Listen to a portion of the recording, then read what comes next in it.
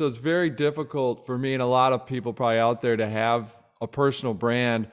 But then when you flip it, the way that I'm able to handle it is the reason I have a personal brand is so I can help people. We stand today. The Business Method. A shadow. The Business Method. The Business Method Podcast. The Business Method Podcast featuring Chris Reynolds. Entrepreneurs' systems, methods, tools, and tactics.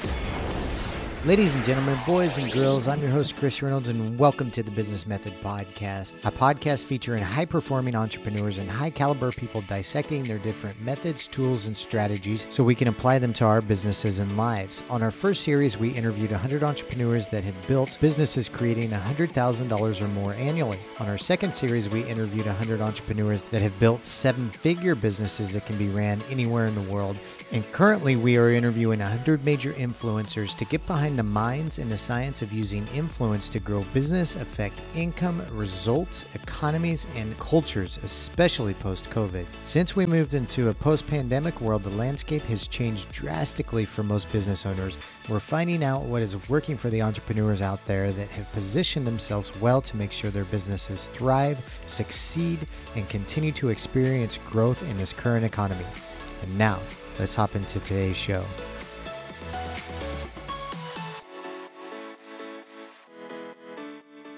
The Business Method. Hey gals and pals, listen up real quick because we have something exciting to share with you. First, for you high-performing entrepreneurs out there, we've taken the most powerful tips and tricks from over 400 episodes that our guests have shared on how to optimize their own personal performance, and we've made them into digestible micro-podcast episodes that are just 2 to 8 minutes long. These high-performance episodes are being published on Monday and Friday each week and will be labeled as HP number 1, 2, 3, 4, 5, 6, 7, 8, 9, 10, and so on. Those episodes are live now, and they're designed for you to consume some quick, high-quality content when you only have a few minutes to spare. So be sure to subscribe to the Business Method Podcast on your favorite app so you can get those delivered to you as soon as they are live. The next thing I wanted to share with you is about our private mastermind community for established entrepreneurs. If you have an established business that has good momentum and wanted to be involved in a higher level mastermind community that is curated specifically for entrepreneurs that are moving at the same speed as you with similar challenges, revenue, team size, and business niche, then we've got a group for you. Our private mastermind groups are facilitated by myself, yours truly, and my good friend Adam Anderson. Adam is a seasoned entrepreneur who's been involved in 20 plus startups over 20 years and recently had a multi-million-dollar exit. I keep the members on track with their goals, productivity, and optimization, and Adam brings the vast business knowledge to the groups. Our purpose with this private community is to help you reach your business goals faster so you can remove yourself from your company and focus on bigger and better things. You can learn more about those masterminds at thebusinessmethod.com/mastermind. That's thebusinessmethod.com/mastermind. And now, let's hop into today's episode. The Business Method. Listeners, welcome to the show and welcome back to the Business Method Podcast. Today, we're glad to have you. I'm excited for today's guest. We have Erik Qualman on the show, also known as Qualman. Qualman Erik started out working at Yahoo way back in the day. He's a Forbes top 50 influencer. He's a 5-time #1 international best-selling author and speaker. His books include The Focus Project, What Happens in Vegas Stays on YouTube, which sounds exciting. I want to check that book out. What Happens on Campus Stays on YouTube, Digital Leader, Socialnomics, and How to Sell on LinkedIn. From his book, Digital Leader, he was voted the second most likable author after J.K. Rowling from the Harry Potter series. He's an international motivational speaker. He's spoken in over 55 different countries. His socialnomics work has been on 60 Minutes to the Wall Street Journal and used by the National Guard to NASA. He has over 500 universities using his materials. He's a former sitting professor at MIT and Harvard's edX lab. And he's received an honorary doctorate for his groundbreaking work. His studios, Qualman Studios, produces from A to Z award-winning movies for Fortune 1000 companies, small businesses, and nonprofits. He's on the podcast today. Erik, welcome to the show, man. How you doing? Doing well, Chris. Thanks for having me on. Good. It's great to have you. We were introduced through Dave Williams, which is a longtime friend of both of ours, and he's the founder of the Nomad X community, an occasional sponsor of the podcast. And so glad to finally meet you, because I think we tried to get you on the show and went back and forth with scheduling for a while, for maybe a year or so, but we finally got you on the show. So, and you're in the same city I am in, Austin, and just down the road from what I hear. So how's life? Life's good, no complaints, and we're living in Austin, which is a good place to be during all of this craziness. And so I can't wait to get together with you as well in person. Yeah, even though there's a lot of craziness going on in Austin, it's still a good place to be, comparable to a lot of places in the world. So we're very fortunate for sure. Erik, I'm always curious. Like, I love personal brands. I love learning the science and business models behind personal brands and how they evolve to that. And you kind of notice two different types of personal brands that come up. We have personal brands that come from somebody that's created an immense amount of success, and they have to just become a personal brand. So you think a sports athlete or a very successful entrepreneur, and like almost society or the world is saying, you, now that you've had all this success, you have to be a personal brand. And then you have people that start out from ground zero as a personal brand. And I'm just kind of curious, did you, when you started out back in the day working at Yahoo, did you always know that you wanted to be a personal brand, or was it after like a certain amount of success that you know, finally the world was like, we need Erik, we need Equal Man, form your own personal brand? How did it evolve for you? More the accidental approach. And even in my career, when I started off, I don't even think they had the term personal brand, to be honest. They probably used the term reputation. And so, it was all, I worked at Yahoo, worked at big companies like General Motors, AT&T, and then worked at a smaller companies, head of marketing at Travelzoo. That company went from private to public. So a little different path. That's what I always tell people, because you'll hear some talking heads say, if you want to be an entrepreneur, you'd only be an entrepreneur. That's definitely not true. I can go down the list, starting with myself, of people that actually started kind of quote unquote on a general path and then decided to go down this different path. So definitely by accident. And then after the first book, Socialnomics, then realized over time that people, even though I'm from the Midwest, you know, you're originally from the Midwest, is that it's kind of in our DNA not to be like me, look at me. So it's very difficult for me and a lot of people probably out there to have a personal brand. But then when you flip it, the way that I'm able to handle it is, the reason I have a personal brand is so I can help people. Yeah. So once you flip it and go, if I wear these crazy green glasses, it's worth that discomfort if I can help one other person. Yeah. And so for a lot of you listeners that are kind of like, I don't want a personal brand, if you flip it like I have and understand that mindset, it's part of it is really just so you can help more people. Yeah. There's so many people out there and very successful entrepreneurs that are kind of timid, like people that have built 8-figure businesses, and I'm sure you've met them, Erik, that are timid to build or to create a personal brand, because then they think they're going to be titled like a fake guru or something like that, you know?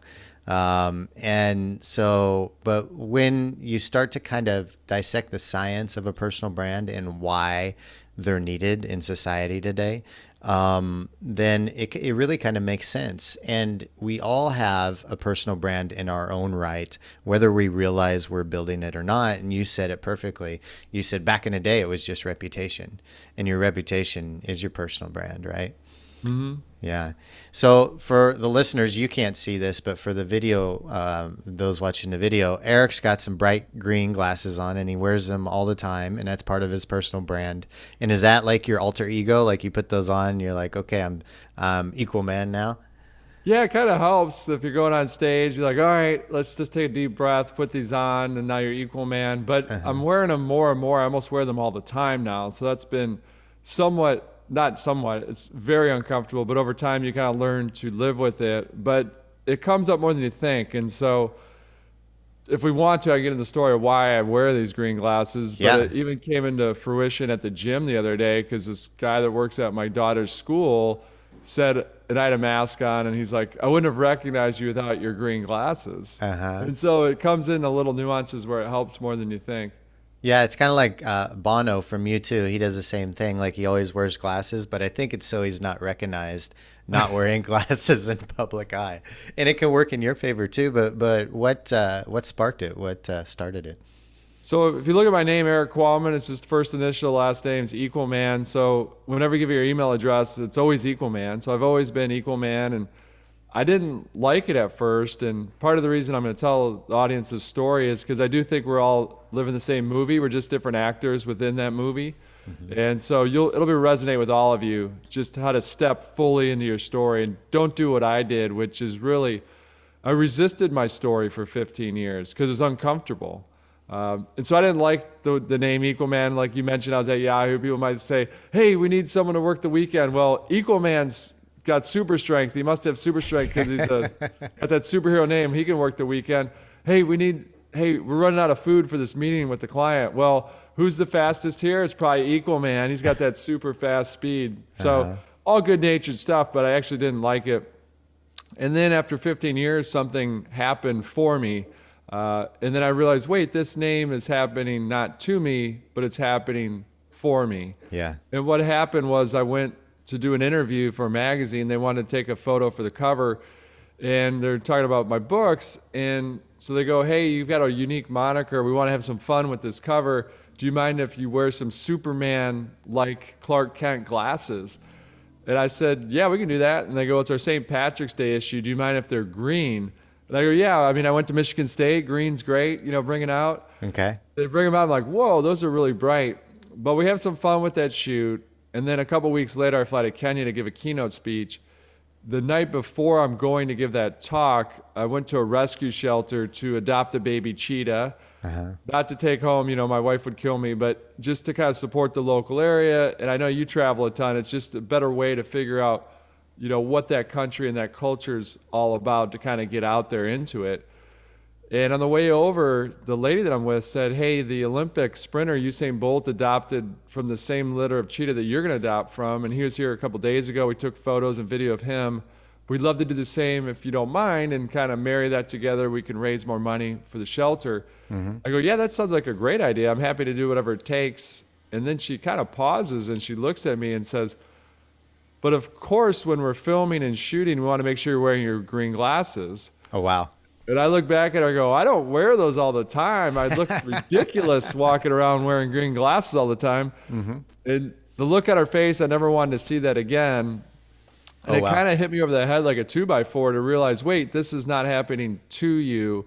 It's actually happening for you. Right. And it's crazy as a marketer that it took me so long to realize, wait, this is a way to differentiate. This is a way that if one other person could recognize you, that helps get our message out there, that helps empower them, then it's worth that discomfort to fully walk into that discomfort. So it's a long way to say, not only is my cheetah much faster than Usain Bolt's cheetah, but it's a long way to say that your story, a lot of you listeners out there, some of you stepped into your story, but you haven't stepped into the biggest chapter. Ooh. And that's absolutely normal, because that biggest chapter is actually walking in discomfort. It's kind of just making sure you step into that fear with your own personal story. And so I hope that helps everyone out there. I know it's helped me a lot, and it's helped our career. And understand discomfort means that at the beginning, and even to this day, we won't get booked for deals because, say, a business goes, well, we need someone more serious.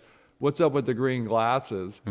But we make a lot more deals because people are like, yeah, let's have some fun. Let's give them to the audience. We actually now are in the business of producing these glasses by the thousands at these large conferences that put the logo on the side. So it's been a long journey. It's been a fun ride. There's stuff that you never think of as an entrepreneur that can happen. And so hopefully it helps all the listeners out there. Do you tell people, if you're feeling down or you're feeling like afraid, just put on your glasses and then you become, super equal man afterwards, or woman? Yeah, well, I'll tell the audience when they hand them out, I'll go, hey, my hope is that a week from now, 2 weeks from now, most of you, if you have kids, you're going to give them to your kids because they love these things. Yeah. But even if you're not wearing them, my hope is at some point you look over and you see them, and it's a reminder, it's a physical reminder, hey, am I walking in discomfort? And a lot of that discomfort is, am I doing the one thing that I'm supposed to be doing right now? Because sometimes we avoid that throughout the day because it is probably the hardest thing we need to do. Yeah. And so that's part of walking discomfort as well, is tackling that hard thing we don't want to do.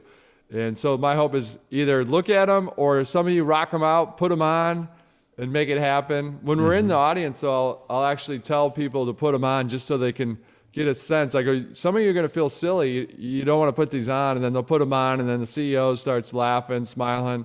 So it's often that first step that's the hardest. Is it a sort of an alter ego for you? Oh, you even have a green straw for your drink. That's cool. Is it, Eric, is it an alter ego? And I'm asking because I have a good friend who's one of the top rodeo entertainers in the world. And he has an alter ego. And his alter ego, so he has a stage name. He's got his real name, right? And he's got his alter ego personality. And his alter ego personality is like this guy named John Jack, which is like kind of a John Wayne type of cowboy. Like whenever he's afraid or whenever he's scared to go out in front of a new audience or have a new rodeo that's bigger than he's ever done before, then he's like, what would John Jack do? And John Jack never has any hesitation. Like, John Jack is always on top of it. So even though he's 40, he's still going back to this boyhood type of alter ego that says, what would the most fearless cowboy in the world, John Jack, do? And he would hop on the bull and he would go out there and ride out and entertain the crowd. So is it kind of like that for you? Do you feel different when you have them on as opposed to when you have them off? I definitely feel a little different, but now I'm wearing them so often, but just making sure when I look in the mirror and I have them on, or sometimes it's just literally, sometimes my wife will go, we're having a dinner meeting, or just meeting some folks from dinner. She's trying to probably impress them, whatever it might be. She goes, you really wearing the green glasses? But like, I'm like, come on, I'm already feeling uncomfortable about these things as it is. Yeah. No, but over time, you just learn to walk in that discomfort. I think the one thing that, I wouldn't say it's an alter ego, but I think people will be surprised, whether it's in an interview like this or I'm on stage, is that you're on stage, it's like, hey, you got an hour, go. Oh, you got 3 hours, you got to go. And you're talking the whole time. Once I'm off stage, part of it's decompression, and this is true for a lot of folks that are out there, quote unquote, in the public spotlight, is that they're probably a lot more introverted and quiet than you think off the stage. Yeah. And so you definitely want to sit by my wife at a dinner party, not me, unless I'm a really good listener. So some people love that. Most people do love that. But once I'm off stage, I'm a little more quiet and reserved than most people would think. So you have an incredible amount of very impressive accolades. And I'm curious, you started out in the corporate world, Eric. When was the shift to, hey, I'm going to be a personal brand, I'm going to be an inspirational speaker, I'm going to write books? Like, when was the transition? Yeah, I mean, it's kind of gradual, to be honest. I mean, most stories you'll hear, it's like black and white, I woke up, can't do this anymore, throw it out, go forward. And so I'm always trying to help those listeners, a lot of your audience probably out there as well, is actually the hardest time to transition is when you enjoy what you do. So I always had good jobs. I liked what I did. And so that's the hardest way to transition. The easy thing is like, I hate my boss, I hate my job. It's like, then quit, do the other thing. That's the easy one. Yeah. It's when you're like, I like what I do, I've got a family I got to support, it's good money. That's the harder transition. So for me, I was in the corporate side of things, again, big and small companies. And then I wrote the book Socialnomics. What year was that? Sorry, go ahead. What year was that, Eric? 2010 is when it was published. Okay. I wrote it in 2008, 2009. I think it was published. It might have been 2009 it was published. Okay. But that book comes out, and it really changed my world. So it's still, I had a big team running digital for a large international company. It was privately held, but it was in 50 countries, 30,000 employees. Okay. So I was literally taking vacation days to fly to Brazil. I remember flying to Porto Alegre to give a talk and then flying back immediately. Like, I'd be in these countries for like 5 hours because I'm taking vacation days. Oh, wow. And then come back and have to deal with my team, who are amazing. The owner of the company is awesome. And so finally I just said, look, I had to go in and go, look, I love what I do. I love the mission of this educational company that I work for. But I gotta do this. Like, this is an opportunity that's kind of come out of nowhere from the book. And I didn't realize you can help. I think I can help more people doing it this way. Right. And so fortunately they said, all right, let's cut your team. Let's cut your salary in half. We'll give you benefits, which is important for me because I, baby on the way. But let's just have you sit here as a coach / consultant within the organization. I go, great, because I love the mission. I want to help. And so we did that for 4 years. And then eventually it just made sense for me to just completely do this full time on all fronts. Yeah. And so that was the transition. The reason I went deep in that is because I think a lot of your listeners out there, again, if you hate your job and don't even want to get up, that's easy. Just quit. Go to the next thing, take that leap. But if you're like I am, it's a little more difficult. There are different paths you can do. Figure out, like I did, go in and straddle it. Go into that meeting knowing that they could say, have a nice life. But I went in that meeting to the owner of the company and said, hey, I'd love to figure out some way for me to still be involved. Yeah. I just can't manage my team, and it'll be a disservice to the company and to my team and to you if I kept doing what I'm doing, going down this path. I'm just exhausted. Yeah. And so figure out there's more in the middle than you think. There's always room for that negotiation to figure out what works for all parties. That's great because a lot of times the cliche story is I hated my job. I had an idea. I made the leap. I always knew I wanted to be an entrepreneur. I made the leap and then I found some sort of success, And, I don't know when you were younger if you felt like you wanted to be an entrepreneur, but it was kind of like an evolution. You wanted to write a book, you wrote the book, and then all of a sudden you had the success from the book. The world was telling you, Erik, we need you to be a personal brand, and then you kind of stepped into it. But it was a little transition for you. It wasn't like cut and dry and burning the bridges behind you. It's like, oh, let's ease into this and see how it works. Because there's all different paths. Yeah, and I go over that a little bit in the book, The Focus Project, with the guys that started Warby Parker, the glasses company. They were at Wharton, then they took high-paying consulting jobs, and a peer of mine, Adam Grant, also great books like Give and Take. You should check out his stuff, all you listeners out there. He's a professor at Wharton, and these are some of his students. And they try to get him to invest in the company. And he goes, are you full-time on this? They're like, no. It's like our side hustle. He goes, well, I'm not investing in more. If it's not your full-time gig, I'm not going to invest in it. And so I go into a couple stories where you can straddle it. It's like that side hustle. And then you kind of go into that. Obviously, the more glorified stories are burn the bridges, cut it off.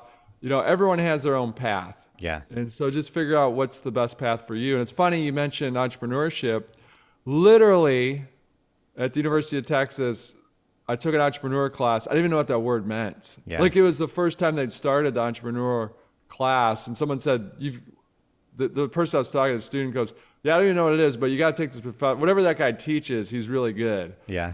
And so I go, all right, I'll take it. And so literally that explosion the last 2 decades in entrepreneurship.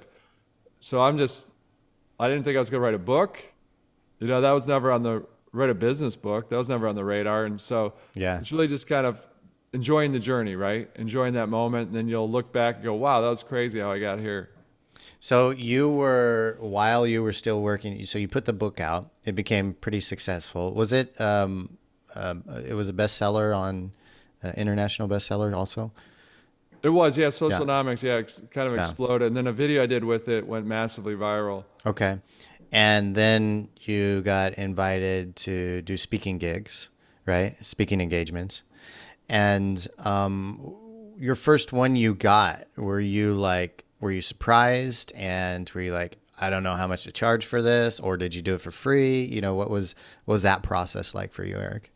Definitely did the first couple for free. And just to kind of backtrack a little bit, I was the head of marketing at TravelZoo. So I was speaking.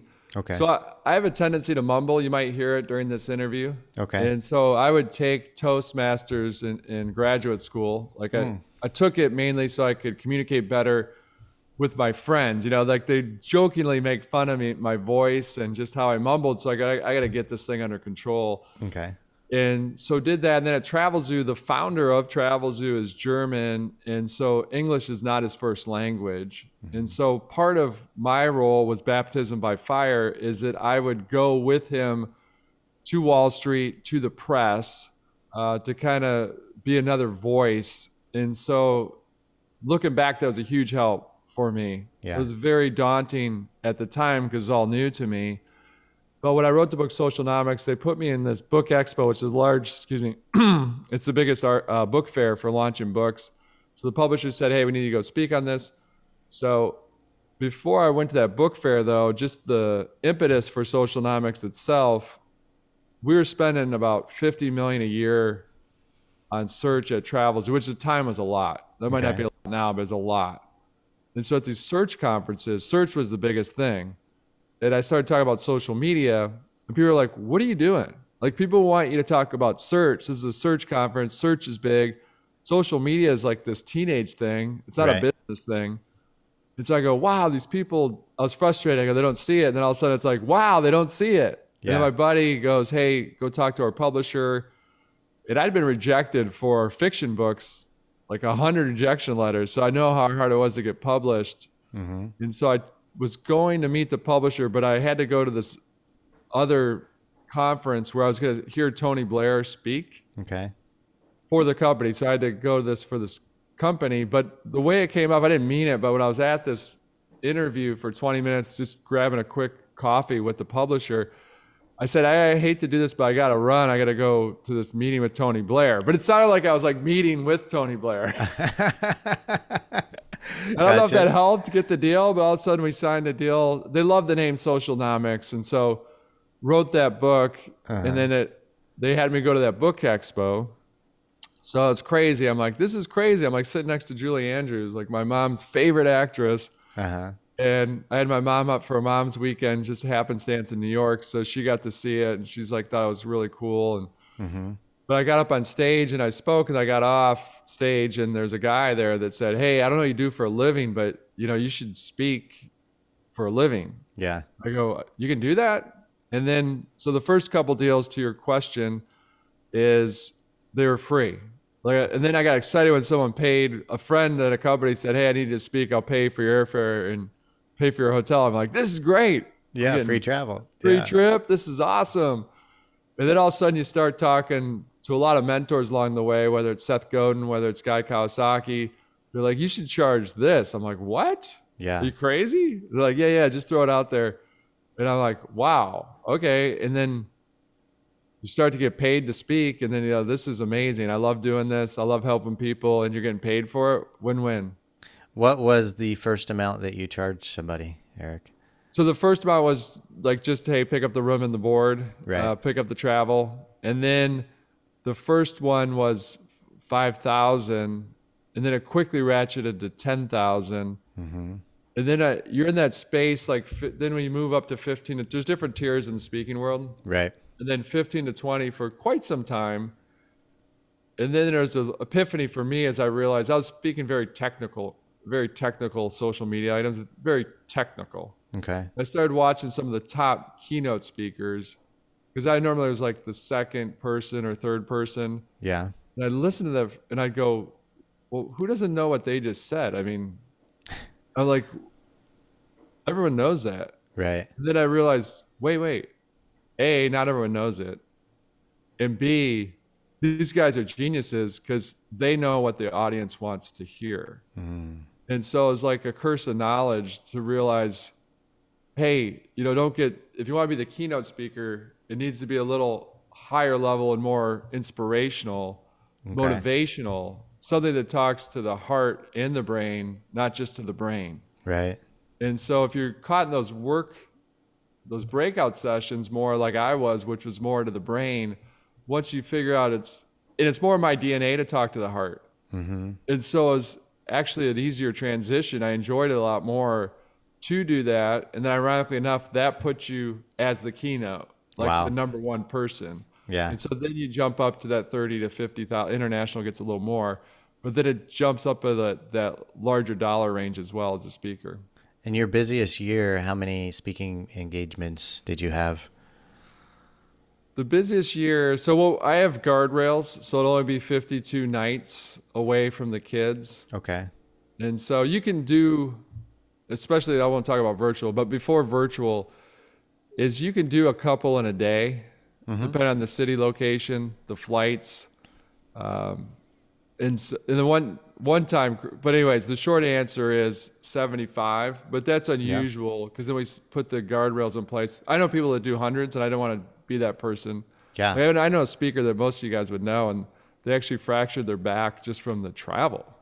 Like just sitting on the plane that much, they actually had a hairline stress fracture in their back. Wow. And with the young kids, I just didn't want to do that. So we have the guardrail 52 nights away from the kids in a year. And that's great. It's helped revenue even because then you just increase your fee because you have less days to actually be out there.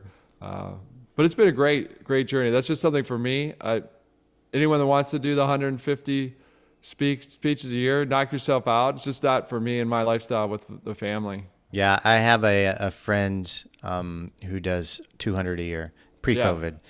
And but he has a wife and no children, and him and his wife are on the same page with it, and a lot of times they travel together. So yeah, but that's crazy. I like your policy, like 52 days a year away from the kids. Then you get 300 or so with the kids. Like that makes sense. That's good boundaries. Yeah. Now my wife and I, don't get us wrong, we're trying to, if we can be fortunate to do this, we'll have to be relevant 10 years from now, which will be very difficult to do. But if we are, then that's just the greatest thing because then we'll just travel everywhere together, just city to city to city. Yeah. So you have, so 2 revenue sources, the books and then speaking engagements. And then you also have Qualman Studios. Is that still going? And you produce videos, award-winning movies for Fortune 1000 companies, small businesses, and nonprofits around the world. When did that actually? What was your third? I guess your next. Was that the next revenue stream for your personal brand, your company? It is, yeah. So we did a video, or I did a video for Socialnomics, the book, because I talked to people for, let's say, a CEO for an hour, and they go, yeah, that makes sense. We should probably do that. They're like, that's great. That's really interesting.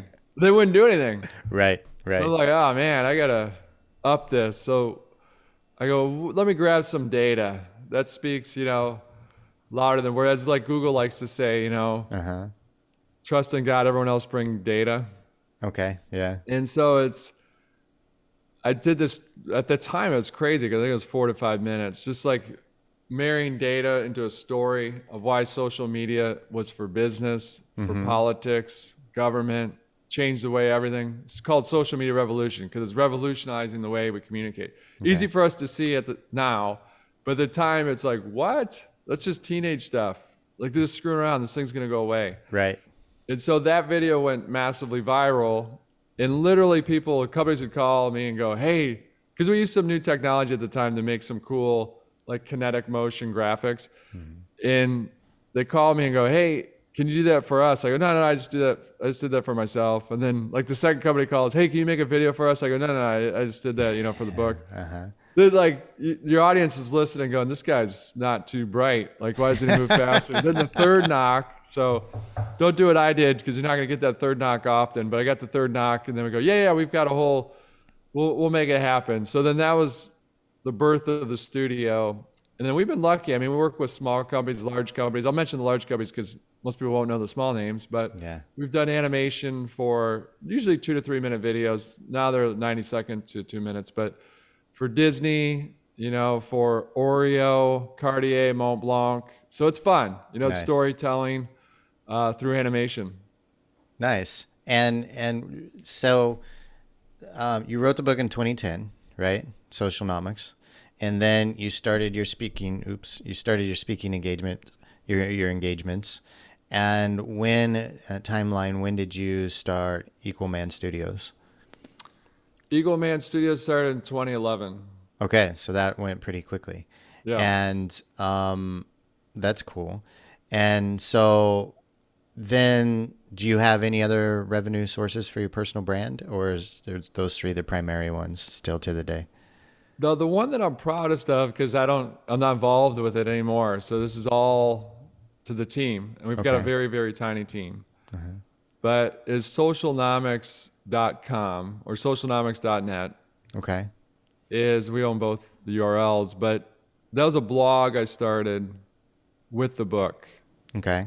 So I used to just personally write the blog, and then over time, because of time, constraints, then we flipped the model to be more the Huffington Post model. So we had people that wanted to contribute.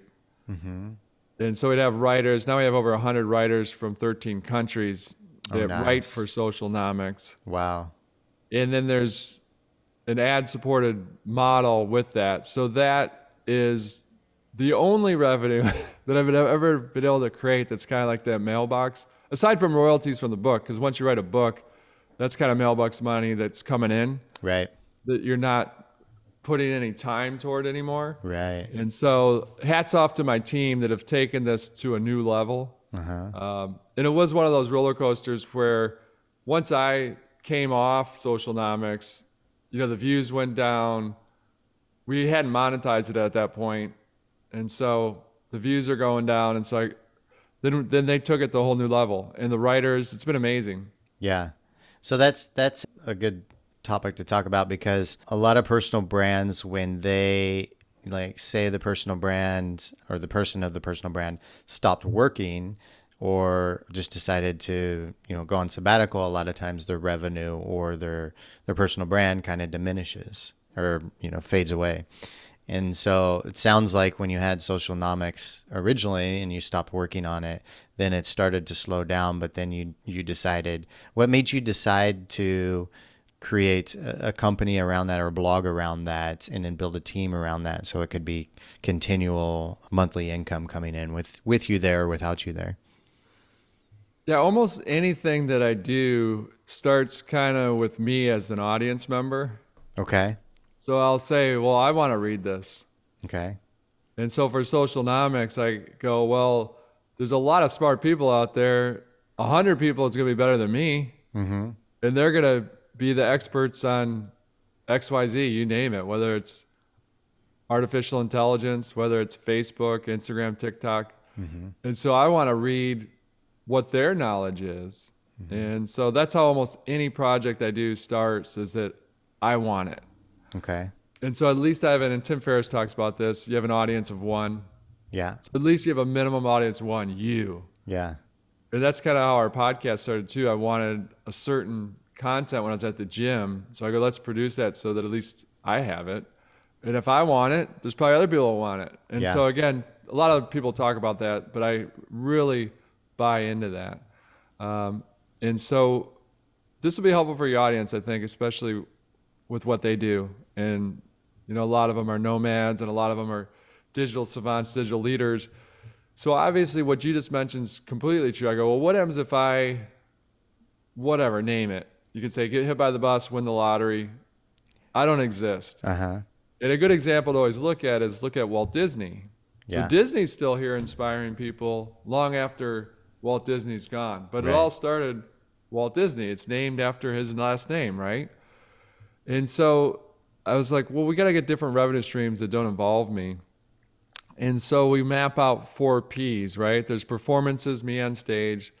There's production, that's the studio piece.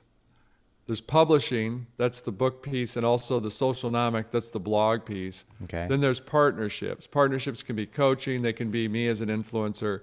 Still, a lot of them involve me, but it's like diversifying that revenue stream from just me giving keynotes on stage. Yeah. And that's really hard to do because you cannot beat the margin or the fun of giving a keynote speech. Mm-hmm. But we did that, and what happens is all of a sudden our keynotes go down because what are we doing? Our focus is on these 4 pillars we're trying to build. So then for 2 years, all of a sudden we're looking at, the keynotes are down because we're not focused on that. Okay, let's pause. And this is when the focus project gets going, the book. We pause that, and then immediately the keynotes take off. Mm-hmm. But the beautiful thing is when the pandemic hits, since we'd put all those time into those 4 pillars, all of a sudden more people are digesting content online. Right. They're digesting podcasts. All of a sudden, because you put in that time, it was worth it. And so hopefully that's helpful for all you folks out there. The other thing I learned is that you got to figure out what your strength is. So I'm sitting there going, I want to scale this, but I realize that that's not my strength. Mm-hmm. Now to scale this, if we really want to scale it, I have to hire like a COO or a president, that is their strength. And so you could take different models on how you go about doing it. So I realized that I'm more of a J.K. Rowling model. If it were to scale, someone else is going to help me scale it. Okay. Meaning that she wrote those books, and then along comes the Universal Studios, and they build the park. They make the movies. And so that's how she got to that scale. It wasn't her driving that scale. That wasn't her strength. And I quickly realized that's not my strength as well, to manage probably whatever, you name your 10,000 people, whatever it might be. And so hopefully that's helpful for all your entrepreneurs out there, is that there's, in my mind, there's a lot of different paths, but there's two major paths on how you get to scale. It's like, that's in your DNA. That's what you do well. It's not what I do well. I'm not an operator. Or it's in someone else's DNA, and then you're more, quote unquote, the artist, the salesperson, whatever that might be, that's your strength, and then you combine those two forces. Yeah, that makes sense. That's really cool. You know, you talk about this in your book, The Focus Project, but you hear this from every entrepreneur. Focus on one thing, build it, get it to a point. Focus on the next thing, build it, get it to a point. It sounds like that you did that from time to time, but you also had numerous things going on. That it seems like, does your attention have to jump from project to project, or was it like, oh, I'm focused on this book now, everything else is off the calendar, and then I'm going to focus on the next thing, then I'm going to focus on the Socialnomics blog? How's that work for you? Yeah, I mean, I always say you got to deal in reality. And so when I'm talking about the Focus Project, the book, and more and more I'm keynoting on the Focus Project, I always tell everyone on stage, I go, look, I'm a work in progress. Yeah. So I am sharing my learnings with you. All of you are different on how you attack this. And so you got to know where your strengths lie, where your weaknesses lie. And that's why I say in the book, there's 4 basically focus animals. And it'll be interesting. I'm going to ask you which animal you are. Yes. So I'll go over it at super high level. So you've got an army ant. The army ant can parallel process. So an army ant can carry basically 10,000 times their weight. Okay. But that doesn't mean they should, because they get back to the anthill and they can't get, there's a certain circumference of that anthill. They can't get all this stuff in there. Or they have a fracture in their spine from... There's a fracture in their spine. But there's the folks that won't fracture their spine. That can carry the load. But that doesn't mean they should. Just because you can doesn't mean that you should. So that's the army ant. You're parallel processing like 5 to 8 projects when you should be probably at most 1 to 2. Yeah. And then you've got the hedgehog. And all of these are strong. They're all strengths, right? If you look at the hedgehog, this is more probably the lawyer at the company. Okay. They're more likely to be like, hey, I want to write a book, but in order to write a book, I got to get my PhD in book writing. So they think they have to get all these skills before they actually hit the go button.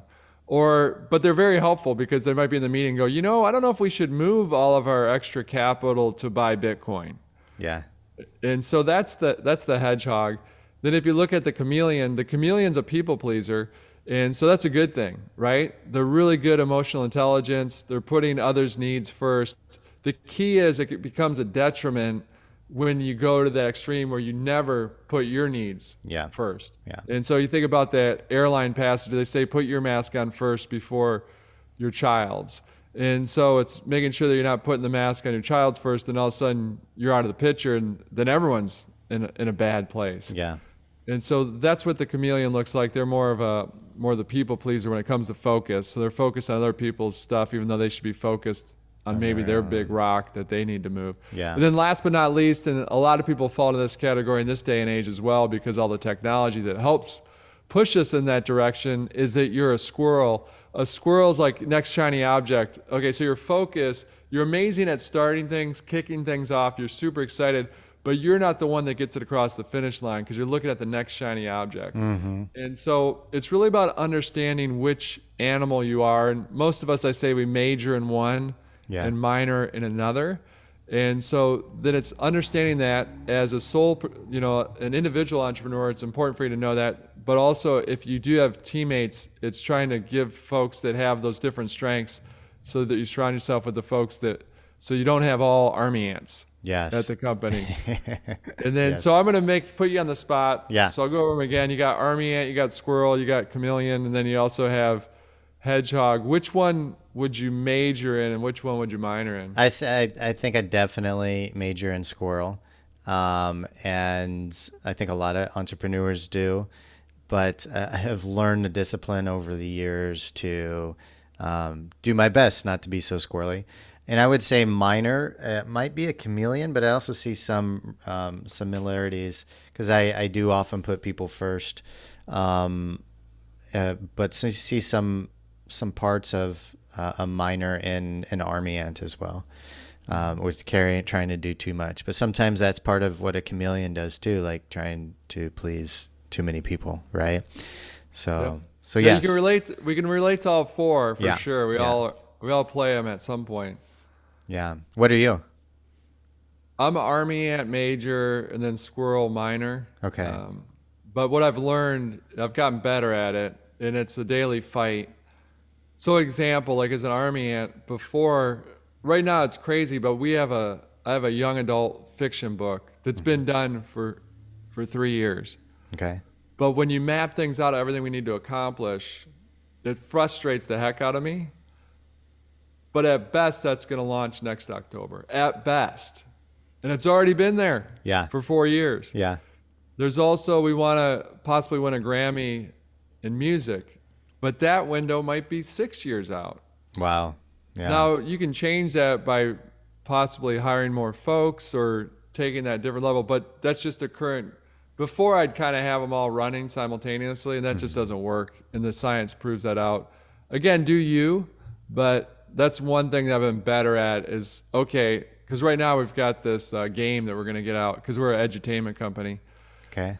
So all this stuff falls into edutainment. Yeah. And so my kids love playing a certain card game that I made up. And so we're going to bring that to market. Okay. And so it's just like, if that allows families to have deeper moments rather than being on their devices, because I'm a digital guy, but I'm a lot of Flintstones too. So I want people to give breaks from their devices. Yeah, 100%. And so some of this stuff, you got to systematically map it out. Yeah. How big is your team, Eric? You talked about them a bit. Like, what's the size of your team now? No, I'm proud that it's small. Yeah. This team's amazing. So my wife works full time, which we can talk about that, with the business, working with your spouse or partner. And then we have a full-time chief of staff, and then we have 3 part-timers, and then we always have 4 amazing interns that stay on for quite some time, and then most of them come from the University of Texas. During COVID, we've done more remote. Nice. Branched out, which is cool to deal with all these other universities. But that's what we have. And then we obviously engage with some folks some freelancers that are known that we use, especially on the animation side. Yeah. Through different tools, like your guys are probably familiar with, like Upwork and. Yeah. So very, very lean, very, very lean. We're proud of that. Before, I'd kind of want my chest out. We've got 12 employees, because at one point we'd grow stuff, and I go, wait, this isn't what we do best. It's actually better. You should be proud to have fewer amazing people and fewer people. Or just the right ones, right? Yeah. I love that. Like, I love models that are few employees, but they do really well for, like, the companies do well for themselves. When I first realized it, I interviewed the founder of Squatty Potty, Bobby Edwards. Oh, nice. I Yeah. remember that from Shark Tank. Yes, yeah. And he had, at the time, this is 2016 when we interviewed, 2017, he had 30, they think they did 35 million with 17 employees, all remote.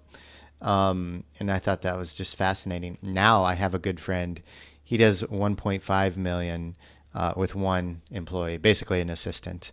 And all online, everything can be run from his phone. And I think it's so beautiful because it's so frictionless to have a smaller team. You put the right people there that do what you need to get done. But to say, like, I hear people talk about, I've got 50 people, or 30 people or 100 people in the company, I'm just like, that sounds like a lot of people to manage. Even if you have somebody managing all over that, I was like, I like the 1.5 with one employee. Like, that sounds really nice, Yep. You having, 3 or 4 and then some interns, like, that's fantastic. Yeah, and I'm somewhat conservative by nature, so it's, like I'll buy my house and down the line, right? Just then I feel like I'm playing with house money. Yeah. But part of that, I learned that from Ralph Bartel, the founder and CEO of TravelZoo. Okay. Is that we would go to Wall Street and say we make the most revenue per employee of any company on the NASDAQ. And they weren't used to hearing that number. Wow. And so we would back that out. I like that. Yeah, so it's like I learned from him. I'm like, that's crazy. Yeah, and a lot of these Wall Street guys are like, what's that number? Like, and then they'll be like, wow, that's impressive. Yeah. I'm curious about your internship program. I've had interns before. A lot of digital entrepreneurs do internships these days. A lot of students or aspiring entrepreneurs like to hop in and do an internship or a mentorship and learn more about the digital world. What kind of program do you have for your interns? How long have you been doing it? Where do you said University of Texas, which is here in Austin. Details maybe more about the program you run. Yeah, we've been doing it now 9 years. That's a long time. And we love it because we have the alums, so it's fun. Okay. And then what they've gone on, a lot of them started their own companies, or they work at Google or at Facebook. Nice. Macy's, down the Pepsi. And so it's been fun. It's been fun to engage with just amazing, young, talented people. And usually we try to get them as sophomores, and so that they're on board sophomore, junior, senior year. And we've had a lot of success with them staying on, which helps with that continuity. And then over time, what we've learned too is we just have super defined roles. There's flexibility within those roles. Okay. But we actually give them real work, and it's a specific, rather than at the beginning we'd be like, yeah, we do this, fill your spot, do what you play to your talent. We found out it works better. Nope, you're specifically going to work on the podcast. Like, you are actually in charge of the podcast production. Yeah. And you're going to work closely with our amazing chief of staff that's going to work closely with you. And here's all the prior documentation that we use. We call them quick start guides. Okay. And so all the things that we do have quick start guides. So there's specific roles that they come in, and they usually have one big project that also has metrics. So we also have them report on metrics because it's important for interns to learn the P&L of companies, to understand that it's not just all fun and games, that you got to be moving the needle. Right. I love that. What are some of the roles that you have the interns? So you said podcast production. What are some of the other ones? Other roles, socialnomics. So they'll run the blog, work with the columnists, help with the posting, getting those up and live. Then we also have one that's in charge of social. Okay. So that helps a lot because whenever you do a social post, you have to resize it for everything. Yeah. There's different handles if I mention a handle. And so they'll help with all the nuances of getting those posts live. Okay. So it could be I take something, I go, hey, let's do a post around this. And then it goes out there. And we can talk about systems we use. We use Monday.com to manage all this. Okay. It's like Slack, but for small businesses. Right. And so those are 3 major roles that are always filled. Then we always have a rotating role depending. The 4th one's always just depending on what the business need is at the time. Yeah. It could be, occasionally we have them do outreach for keynotes, not too often because that doesn't usually work. That's usually more organic. But we look at their strength. So we've had a programmer in the past, so we go, hey, you're in charge of redoing the back end of the website and doing the SEO. Okay. So that 4th one's rotating based on this person's talented, what's their talent, and then put them on that part of the business. And are they paid or unpaid internships, or how do you guys structure that? Yeah, it's always structured to start off as a stipend. Okay. And so we found that works well because they really want to be here. It's not just, then they move to hourly from there. Usually, often it depends. Often it depends on the macro environment and what works best for the individual. And what the skill set is, but sometimes it's stipend, sometimes it's hourly. It depends on the macro environment. And are you putting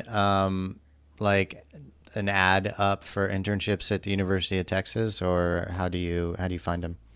Yeah, we're really involved with, it could be through an association. So for all you listeners out there, it's get in with the association, the clubs and the association, making sure that you keep that string, which is hard because if you take your eye off the ball, you got to make sure you know the president, the student president, incoming, outgoing.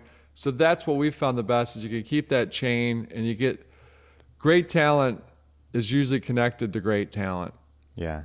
And so you could keep that chain. And we've had even different family members work with us, which has been awesome. Nice. And so they know what they are getting into before they come here. And then we know usually what we're getting. They're not always the same, but it's just like the work ethic. So it's been great.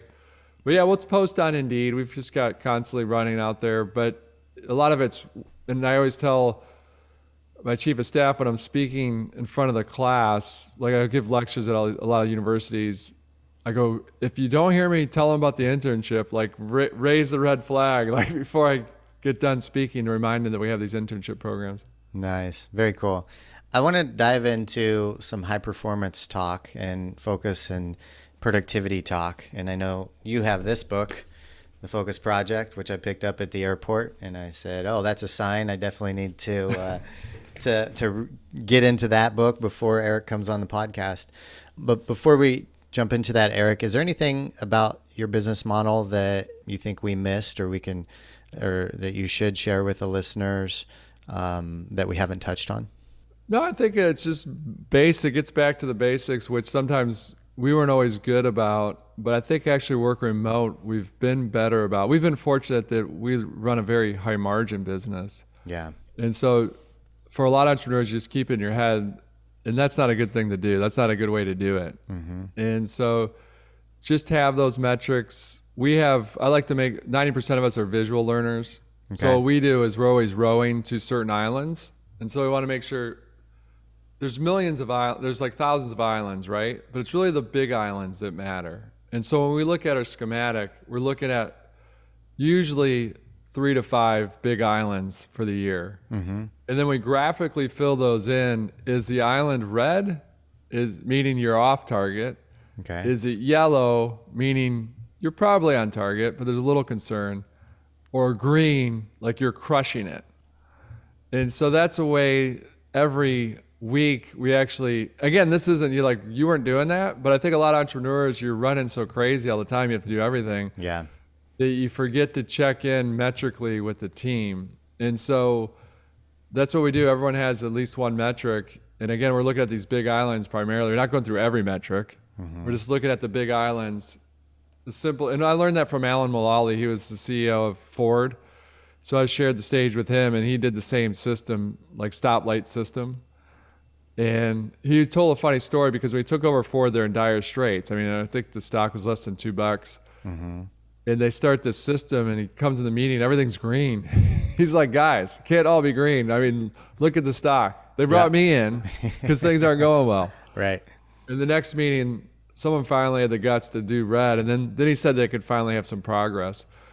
And so that's the only thing I'd just remind people, because I have to remind myself, you got to constantly be looking at your progress towards your goal. And I know that sounds like, why would you forget that? I mean, I'm a former athlete. It's like you've got to, if you're going to run a marathon, not that I'm a runner, but if you're going to run a marathon, you got to track so you can make that 26.2 miles when you eventually get there. Yeah, absolutely. And especially if we're part squirrels, then it's easy to get off track and focus on a new project or get excited about a new project, right? Yeah. And we need those boundaries.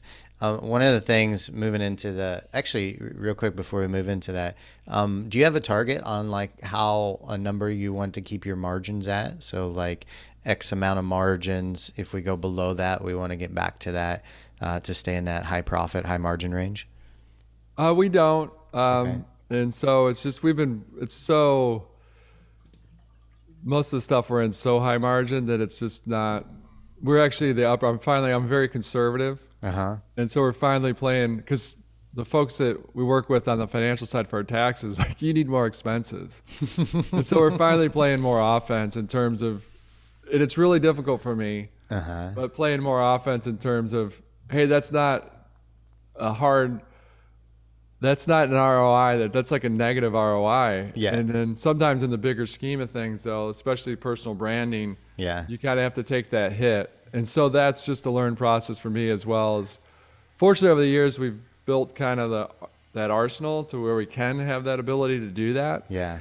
But it's like, yeah, and then you get into the tax nuances, so you're really not losing as much money Yeah. when you do that. So they're always like, you got to like increase the amount of expenditures you have.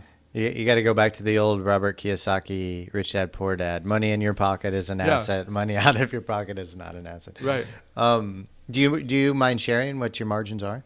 I mean, you can think for a keynote speech, it's pretty high, right? Sure, yeah. I mean, you got Just to bake in all travel. this stuff. There's an interesting article written many years ago in the Wall Street Journal, though, on why Malcolm Gladwell commands $100,000, because it's factoring in all the time you put in the book. It's factoring in his travel time to that location, opportunity cost, on down the line. So some of the stuff's hard to actually pin, but that's the beauty of business. It's you a lot of times more living in the gray area. Okay.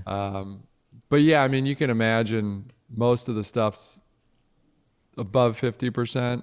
Yeah. Some of it's not. Like when you look at, say, I talk about getting this card game out the door, that's probably going to be more around, I'm guessing, 20%. Okay. Yeah. So depends on what business you're in. Yeah.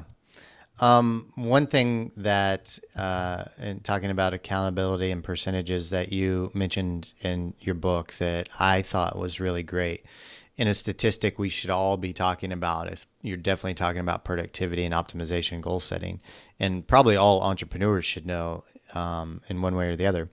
You have percentages broken down. So if you have an idea or a goal, there's a 10% chance you'll accomplish it. Now, if you make a decision that you're going to do it, that percentage increases to 25% of success. Then you actually decide when you will do it. That increases to 50% chance of success at actually getting accomplished. And then you verbally commit to somebody that you will do it.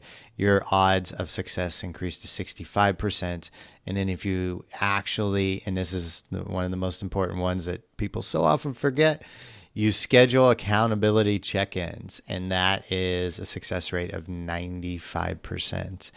And I think that's thoroughly impressive because it's like, people so often ask themselves, why don't I accomplish this goal? Well, one, wasn't an idea in your head? Did you ever write it down on a piece of paper?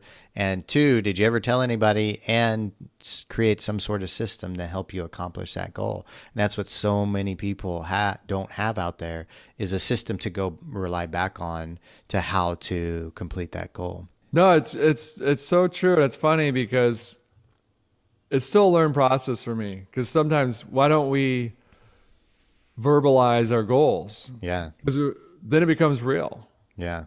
And then all of a sudden, if you don't verbalize it, then you never failed. Yeah. Yeah, exactly.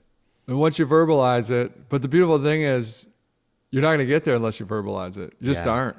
Yeah. And so it's a learned I always flip through the book myself because there's a lot of stuff we pulled that I was struggling with in terms of focus. And so it just kind of gets me back on the rails, which inertia, the life's going to pull you off those rails. And so it's like, I always go back to some of the items. And I love that you brought that up just around that goal setting. Mm-hmm. Just intuitively, it makes sense. Then the numbers back it up. Yeah. And I mean, even going back to college. So like I was cut from my basketball team as a junior in high school. And then I got to Michigan State, which is top 10 in basketball. But I still had this dream of playing college basketball, which seemed ridiculous. Like to play at Michigan State when you're a freshman. And the epiphany was I kept dreaming about it at night, and then I had 1 year left. People don't realize this. They always say I have 4 years eligibility. Once you start school, your eligibility starts ticking, whether you play a sport or not. Okay. People don't know that. Yeah. And so I got 1 year left. I haven't told anybody this laughable goal because it's ridiculous. But I started to see, I think I can make the team. Well, I started to see the other players, the 13 that were there. And so I finally told people. And there's people that laughed. And then there's other people that are like, all of a sudden they become your support network. They're like, why aren't you in the gym? You got to put on 30 pounds. All right, you got to do this, blah, blah, blah. And so they held you accountable, to your point. And so even learning that on his early age, that gravity pulls us away from that. So there's probably dreams for all of our listeners out there that you haven't verbalized it. So if you take anything away from today, take that big dream you have and just tell one person. And then that's often that little step that gets that ball rolling down the hill. So hopefully that's the one thing you do today is you all have that dream in there that you haven't told a soul. You've only told yourself.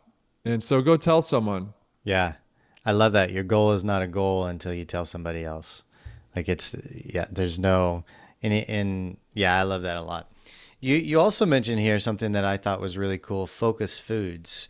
And we can dissect that some more because so often people get wrapped up in different, diets and they're I've got to have 65 coffees in a day and in order to operate, or, they're sporadic, or on the weekends, maybe it's pizza, or maybe not even follow a diet whatsoever. They want to enjoy, or say they want to enjoy life with whatever food they want to eat. But there really are, like I'm big into neuroscience and performance optimization. I have a brain scanner, a high-end brain scanner that we use to measure our clients and people in our masterminds, their brain health on a regular basis, so we can optimize their brain levels. So often it's very much connected to diets, foods, supplementation, and then balance of exercise and work, right? In life. So your focus foods you mentioned in the book was avocados, which are amazing. I'm at 2 avocados a day. I got my avocado smoothie in the morning and then pop it in a salad in the evening. Blueberries, which are great. Got a lot of good nutrients in blueberries. Green tea. I use the Brain Boost green tea. I'm drinking it right now, actually, from Superfoods. I think it's one of the best green teas.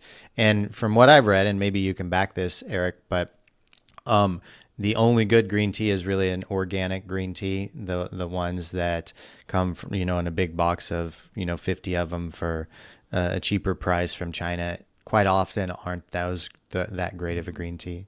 Then you have leafy greens, fatty fish. Of course, you need your omega-3s. Water, and I don't think people realize how important water is for productivity and focus on a regular basis. Flaxseed, nuts, coffee, depending on the person. Eggs are great. Beets are amazing. And then you mentioned dark chocolate as well, which I think releases some endorphins, but not the unhealthy chocolate or the healthier chocolate. What type of diet do you mix? Is this like your regular diet on a daily basis? Because that's pretty much everything I eat right there. I don't think I add anything else except maybe a protein bar from time to time. What's your diet like? Yeah, I mean, when I travel, I'm definitely, like anyone, susceptible to slide. And I've got young kids that are eating ice cream all the time. So sometimes, but it's really most of the time pretty good. I'll take weeks sometimes where I'm just like, all right, this week, just relax. Just you're on vacation with the kids. Yeah. But consistently fairly strict. And I like it over time. Like that's what I enjoy. I actually like the taste. Healthy food, if you do it right, actually has most amazing tastes. Mm-hmm. I was just up in Michigan to where middle of nowhere, upper north. If you ever taste like a fresh apple, organic from the tree, the taste is just mind blowing. Mm-hmm. And so that's a whole nother podcast. We can get into it. There's more experts on food. I definitely recommend reading The Pegan Diet. That's a great book. The Pegan Diet. Pegan. Yeah, Okay. Pegan Diet. Okay. That's a great book. And what is you that mentioned diet? water. I haven't heard What's of that? Sorry? I haven't heard of that diet before. What is that? It's basically taking paleo and vegan and combining them. Got it. Okay. Got it. Okay. And it's really just what you think. I'll give you the 30 seconds on it. Eat whole foods.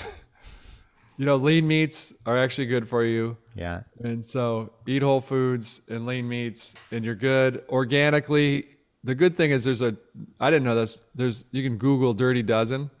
So every year they come out with what are the dirtiest, because organic's expensive. Or if you buy these eggs, like if you take a regular egg and crack the regular egg, meaning like $1.30 for a carton, just like, okay, name your store, Kroger, H-E-B, Publix, whatever. Yeah. And you crack that egg, because when you, anyways, I'll get into that. When I traveled to Europe, I was always like, why are their eggs orange? Like the yolk, why is the yolk orange? This is weird. And then I realized, because in America, everything's got all these steroids and these different chemicals in it. So if you go by the pasture raised, so it's not free, we won't get into too much of this, but if you just like get the pasture raised, that means they're letting the chickens eat the insects. They're just in their natural environment. Right. It's going to be expensive. A carton of those like $6. Yeah. Where the other eggs are $1.30. But if you crack both those eggs, the pasture raised are literally orange, and the other one's like a light yellow. You'll see the difference. Yeah. But anyways, the reason I brought up the Dirty Dozen, because we can't afford, some of us just can't afford to eat organic. It's expensive. So you got to pick and choose which are the most important. So you look at the list, it'll say strawberries are very dirty. So that's one you probably want to buy organic. Mm-hmm. Whereas something else like banana, you're probably pretty good. Just buy the regular bananas. Okay. And so they come out this list every year, the Dirty Dozen. So you just Google it for the organic food. So you can pick and choose which one, when you have the capability, if you're going to kind of spend more money, okay, it's more important to spend it on this particular food because that has more pesticides, chemicals in it if I don't get it that way. So that makes sense. But the reason it's in the book is because most of us attack sports. We know we have to eat healthy and train a certain way, but you got to think about it the same way, like as, you know, a mathlete, or you go into the office. It's like, how do I increase my focus? A lot of it's back to diet. Just even you mentioned water. A lot of times when you feel tired, it's just you're dehydrated. Yeah. If you drink a bunch of water, all of a sudden your energy increases. Yeah. They have yoga in the park here in Austin, and I was at yoga in the park on Tuesday, and they have free rainwater, but it's been, filtered, of course, and made potable. And it tasted so fantastic. I was like, this is real water. This is what it's supposed to taste like. Like there was a noticeable difference in the quality of water. And I had a jug full of water as well. And that water was just like, wow, like just really, really fascinating. I'll tell you another trick with the eggs as well. If you poach an egg and put it in boiling water, the eggs that a lot of times it's hard to keep it, the whites and together because it just like goes all over the place. That is a bad egg with a lot of chemicals in it, and normally from a corn-fed chicken. So when you have the organic grass-fed free-range chickens, when you put those eggs in the boiling water, the whites will stay together. And interesting. The more they stay together, the better the egg, the higher quality of the egg. I'll have to do that. That's pretty cool. And then last but not least, because I think this is really important because it's like a life hack. Mm-hmm. It just happens to relate to food. But in the Focus Project, the book, I always say, figure out what's going to work for you that allows you to focus on the important things. And so we get into like Steve Jobs, the reason he wore a black shirt is because there's one less decision, because you have decision fatigue. Mark Zuckerberg does the same thing. And so your brain's just like your phone, over the course of the day, it gets tired. And so it's important to attack first things first, the most important things when your brain's at its optimal. And it's also important, if you can, figure out hacks to where it requires less decision making, so you can save that brain power for the important decisions. Now, this doesn't work for everyone, but it happens to work really well for me. Is that, again, something happened for me, not to me. I used to cook egg whites, scramble them up. Mm-hmm. And one day I left it on the stove too long, and I come over, I'm like, oh my gosh, these eggs are going to be burning. And it formed, basically it hardened the whole thing in a small pan. And I flipped it over, and hence frittata. I'm like, wow, egg white frittata. A, this is way easier to cook. B, it's way easier to clean. And C, it tastes better. So all of a sudden I have this win from a mistake. Mm-hmm. And so I did it for the Focus Project, but now I just do it because I like it. I usually eat breakfast, but it's really I'll do it after this talk. I usually do it around 11:30 because, I want to eat in those windows, 18, whatever you do, intermittent fasting. We talk about that in the book as well. But so I eat the same thing basically at 11 o'clock every day, like avocado, arugula, tomato, lean turkey, and an egg white frittata. Yeah. And it's just one less decision. It's just systematic. And I always have that stuff in my fridge. So when I buy groceries, it just makes everything else easier. So again, I'm not telling you anything you don't know. It's just, how do you find those life hacks to limit your decision making on the little things and also just make your life easier? Love it, man. I love it. Do you have a favorite life hack, high performance tip, high performance hack that you're working on right now? I'd say the biggest learning I had, and this isn't anything new, it's just, this goes back thousands of years when you look at the research. And that's what I was trying to pull together. What's worked for, hundreds of years, and what's kind of new with the digital era, because I'm a digital person, and marry those two. So this isn't anything new, but it's the most powerful thing for me is just like always asking, what's the one thing, if I do it well, it makes everything else either easier or unnecessary. There's a lot of books written. I mean, The One Thing by Jay Papasan and Gary Keller, also Austonians, is great. I mean, they do a whole book on that. But it's really about just always reminding myself, what am I doing right now and why am I doing it? And so just being more present and intentional, you think about that more in terms of yoga, but it's actually very critical for business. Just pausing throughout the day. What am I doing?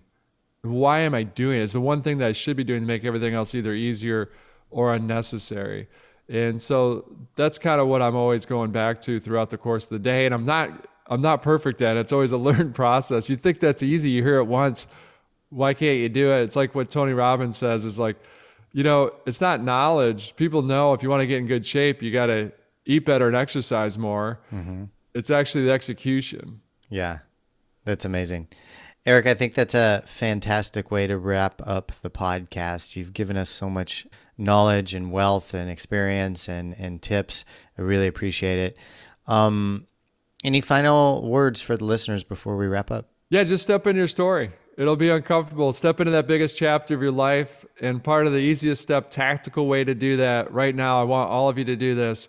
That thing that you're dreaming about in your head, just verbalize it to one person. Go, this is my dream. This is what I want to do. And once you do that, it's daunting because now you're going to have to do it. But I look forward to you doing it. Definitely send me a note. Please send me a note if you did that. And then 6 months, a year from now when you accomplish it, I'd love to hear from you. Love that, Erik. If the listeners want to reach out and learn more about what you have going on, where's the best place they can do that at?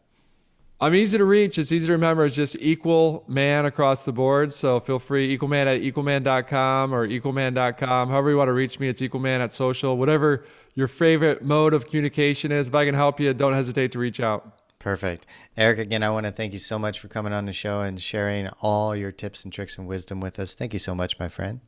Thanks, Chris. I appreciate it. And listeners, we're going to wrap up there. Thank you guys for tuning in once again, and we'll see you on the next episode. Goodbye, everybody.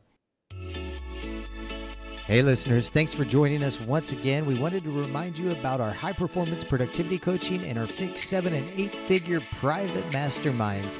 These are all designed for entrepreneurs by entrepreneurs to help you scale rapidly and grow. Check out all the details at thebusinessmethod.com. That's thebusinessmethod.com, and we'll see you all on the next episode.